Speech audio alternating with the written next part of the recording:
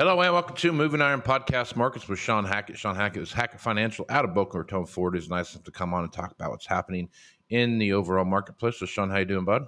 I'm doing good, Casey. Very, very good. Lots going on. Lots of good stuff going on, man. I'll tell you what. Let's hit on the easy one first, I guess. We got all this. You put an article out, our newsletter out on Monday, and it kind of hit some highlights. But basically, the overwhelming theme of your newsletter was, hey, we got geopolitical pressure right now. We're going to see some upside ticks to the grain market. And no more than I read that, the markets opened up and it sure took off and ran. So I think yesterday we ended up with about 32 cents on corn and I don't know how much on soybeans, but it was, quite a bit up. So we're looking from where we were at, bouncing around about $4.97, 96 cents on night. Well, I guess I got down to $4.90 there for a minute too, but over about 3-week period here, we've jumped up almost 75 cents or so, roughly, on the corn price as well as on the soybean price, I guess. So, looking at that, that's what we see right now. We're seeing that weather scare and geopolitical scare at the same time. Yeah, and I mean, nobody can forecast every chess piece move in geopolitics. It's impossible. Yeah. I don't know what the headlines are going to be later today, tomorrow. Could be bearish, could be bullish, could be limit up, could be limit down. We've seen this before. But it does appear that there's a strategic shift. We went from a year ago, Ukraine's offline. We had this grain corridor deal. Russia allowed this grain to come out. They were hoping that goodwill would bring some kind of a resolving negotiation to what they want. It didn't. And I think they're now saying, well, being a nice guy, relatively speaking, didn't work, then we're going to put the screws on, create some food inflation, to create some extreme pressure on the global geopolitics of food shortages to force the West to come to the table and legitimately negotiate a settlement. And a negotiation means Russia will get something out of this. It can't be Russia gets nothing, we get everything. And I think they're going to continue to put pressure on until the pain of high food and inflation and food shortages gets to a point where the leaders see the wisdom in trying to de-escalate this.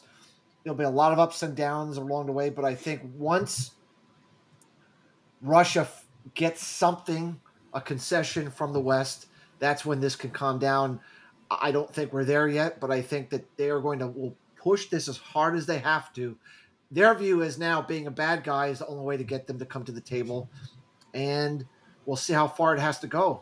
I can't tell you how far it will have to go, but this is what I will say. Given all that uncertainty of what it could mean or not mean, where we are at is the grain corridor deal was not renewed, which is in and of itself not necessarily the end of the world, because in the last year, Ukraine has developed channels to move grain through land and to move the grain through the Danube River without any Black Sea travel. The problem is Europe doesn't want that anymore from the land because it's impacting their own agricultural players, meaning they are going to push back on that. I believe as of September 15th, they're not going to allow exports to come in to many countries from Ukraine through those channels, or it's going to be severely restricted. So that channel is going to be substantially reduced. And now, of course, Russia's bombing the Danube assets, the ports, the ag infrastructure there, because they know as long as they can get stuff through the Danube, it really doesn't put pressure on the West. Right. So if the Danube really gets shut down, as it appears to me that Russia is intending to do, then you have Ukraine, what I call checkmated, meaning they're checkmated. They can't get the grain out. Winter is coming. And, then you have a pretty, you have a very difficult situation on your hands in Ukraine, and the lack of that bread basket getting out to the rest of the world. And the markets appropriately responded, rationally responded with a limit up move in wheat and big moves up in grains. And it's possible, it's possible that the West and NATO could retaliate and try to impede Russia's exports, because they know Russia needs those exports to raise capital. They could try to retaliate and prevent Russia from getting their grain exports out, which would be another level of urgency. So this is the chess match that's being played, Casey.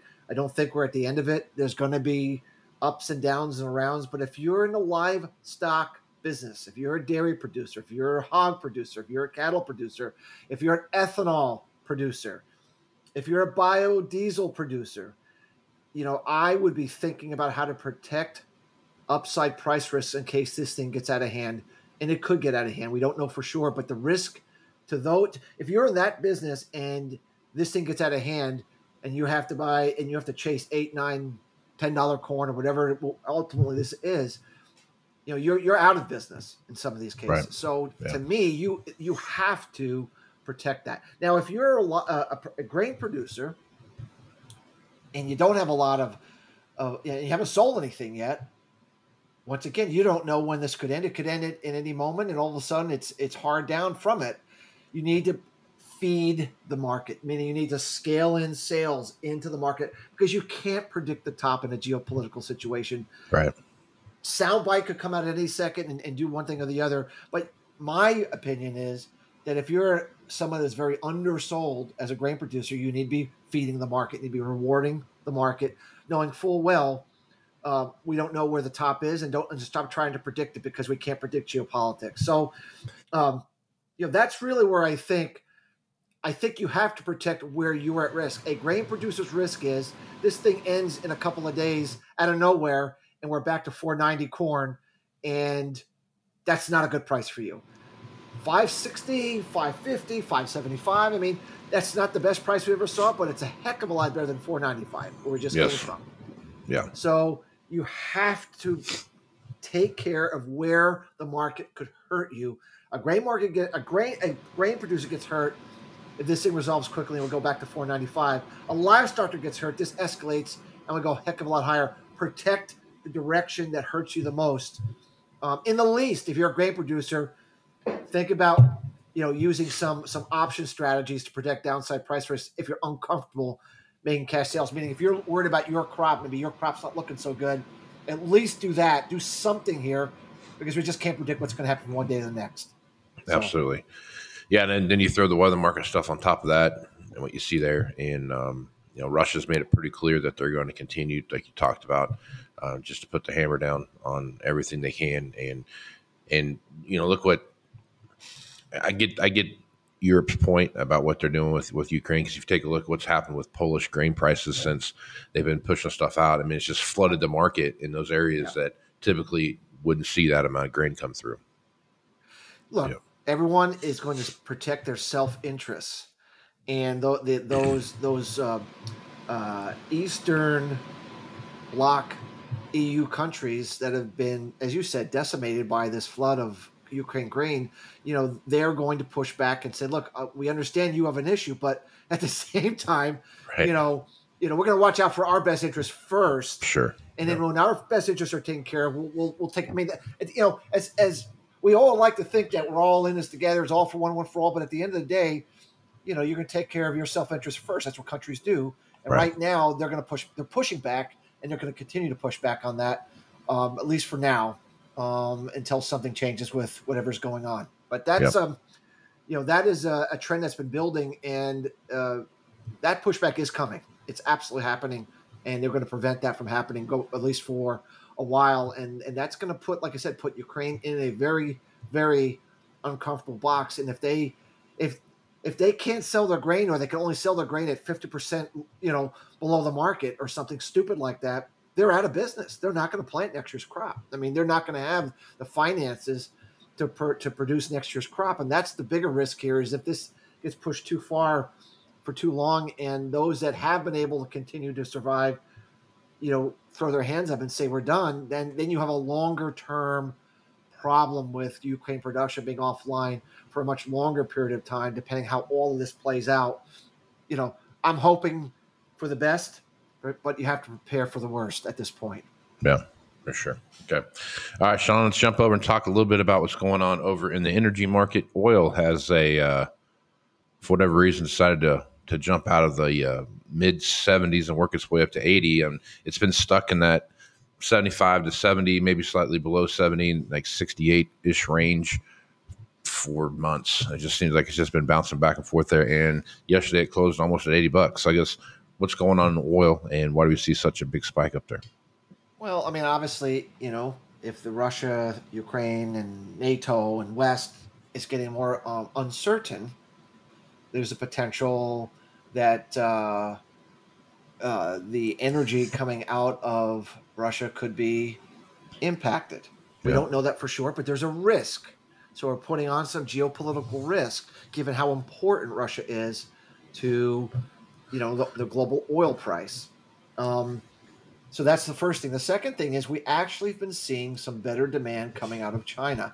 If you look at, for example, we just got dairy imports for the month of June, July. They were up strongly. We know that some of the recent readings of imports of crude and natural gas have been up substantially. It looks like maybe this slow rebound from the post COVID situation is maybe we're finally starting to get some improvement in demand here. Of course, China being extremely important to the global oil price. So I think those two things combined are allowing this oil price to kind of break out of that 70 $75 range that we've been in, and maybe poke its head up closer to 80 for now, and then the market will take another look to see how everything plays out. Yeah. Okay. All right. As you look through what we see happening with crop progress reports, you're starting to see some folks out there turning their heads and saying, you know what, maybe this limited rainfall and this heat we have is worth talking here a little bit about, and we're going to go ahead and lower our predictions. You're starting to see the 1 bushel a week chip away that you see when these kind of things start happening. So, we've talked about that pretty extensively on here. As you take a look at what's going on in the time frame we're moving into, Shawn, talk a little bit about some of the weather predictions that you see out there and some of the patterns you see in develop. Well, we know we're going to have some pretty extreme heat this week. That's Yep. been advertised for a while, and that's happening. Um, weather is never constant. There's always some give and take, and that usually when you get some extreme heat like this, the atmosphere withdraws just because it's hard to maintain that kind of extremism. So I think that the heat's going to back off here, and then we're going to get another surge of heat. So the way we were kind of seeing it, high heat, into the early part of August, a backing away from the heat, and then a resurgence of the heat in the middle of the month. Um, there is some rainfall. We've highlighted this is not going to be May, June, no rainfall, zero zip. It's going to be some rainfall, not like crazy rainfall, not necessarily above normal rainfall. It's still going to be below normal, but there's going to be some rainfall that will fall sporadically throughout the different regions. So this is not a, hot and absolutely no rainfall. This is hot with some rainfall. So that does push back a little bit on how much degradation we would see for corn and soybeans. But in aggregate, the weather pattern that we see with warmer and below normal rainfall does suggest we should chip away at some yield here into the later part of August. And then, of course, we have this USDA report coming out here, in a few weeks, and they're going to take another stab at what they think the yields are going to be. The key will they be comfortable enough to lower soybean yields at all? Will they be comfortable in doing more on corn? Will they stick with corn? That'll be the debate, and the big driver beyond geopolitics is trying to game the system on what the USDA will say next on yields. But right now, a hotter, drier pattern definitely puts pressure on the potential for some downward trend in yields heading into August and certainly heading into September USDA reports. Right on. Okay. Kind of hit everything that I had up there, Shawn. Anything out there floating around in your head that you think we should let people know about? The only other thing that I would pay attention to is that we've been watching this Brazilian real trade a sideways trading pattern for probably 5-6 years now. Mm-hmm. If you look at it, we're developing this triangular coiling pattern for 5 or 6 years, but just kind of coiling. We're now been rising to the upper end of a narrowing triangular pattern. Um, Anybody who follows the correlation between the Brazilian real and ag prices knows that typically, if the real starts to rally strongly, uh, ag prices tend to inflate here in the U.S. because of the it depresses prices in South America, prevents them from wanting to sell, and increases our competitiveness. So I keep an eye on that chart. I think it looks to me like we're going to break out sooner rather than later. If we were to break out and we get a big rally in the market, um, that would be another fundamental, Casey, that we haven't seen that happen since the 2000s. The period from 2000 to 2010 was the last time that we had an uptrending real inflating U.S. prices. If you got like a 20 or 30% move in the real, corn prices or soybean prices or sugar prices or coffee price could rally 15, 20% with no change in the fundamentals, just on the change in the currency translational effects. And given how prolific Brazil is in selling all these markets, that's a big thing if this breaks out. It hasn't done it yet. So I don't want to say that, jump on that, but it's Right. something to really watch here. And the closer you get to the end of the triangle, Casey, the more likelihood you're going to get a breakout potentially. So we're looking for that. If we see that, we're going to be really highlighting that and adding that to our inflationary commodity scenario for agriculture heading into 24, which ultimately we think is going to happen. But when it does happen, it could be an accelerant to this U.S. based commodity inflationary cycle that is driven by currency that we haven't seen in a while. So that's something definitely to keep your eye on, because it's a big factor that we haven't had in our favor for a long time. Yeah. Yeah, you did talk about that the other day about the ag inflationary aspects of stuff that you start seeing. So, okay. Well, Shawn, good stuff as usual. Folks want to reach out to you and get more information about what's happening over at Hackett Financial. What's the best way to do that? Our website is Hackett, Hackett, advisors.com. Our Twitter page is at FaradX11.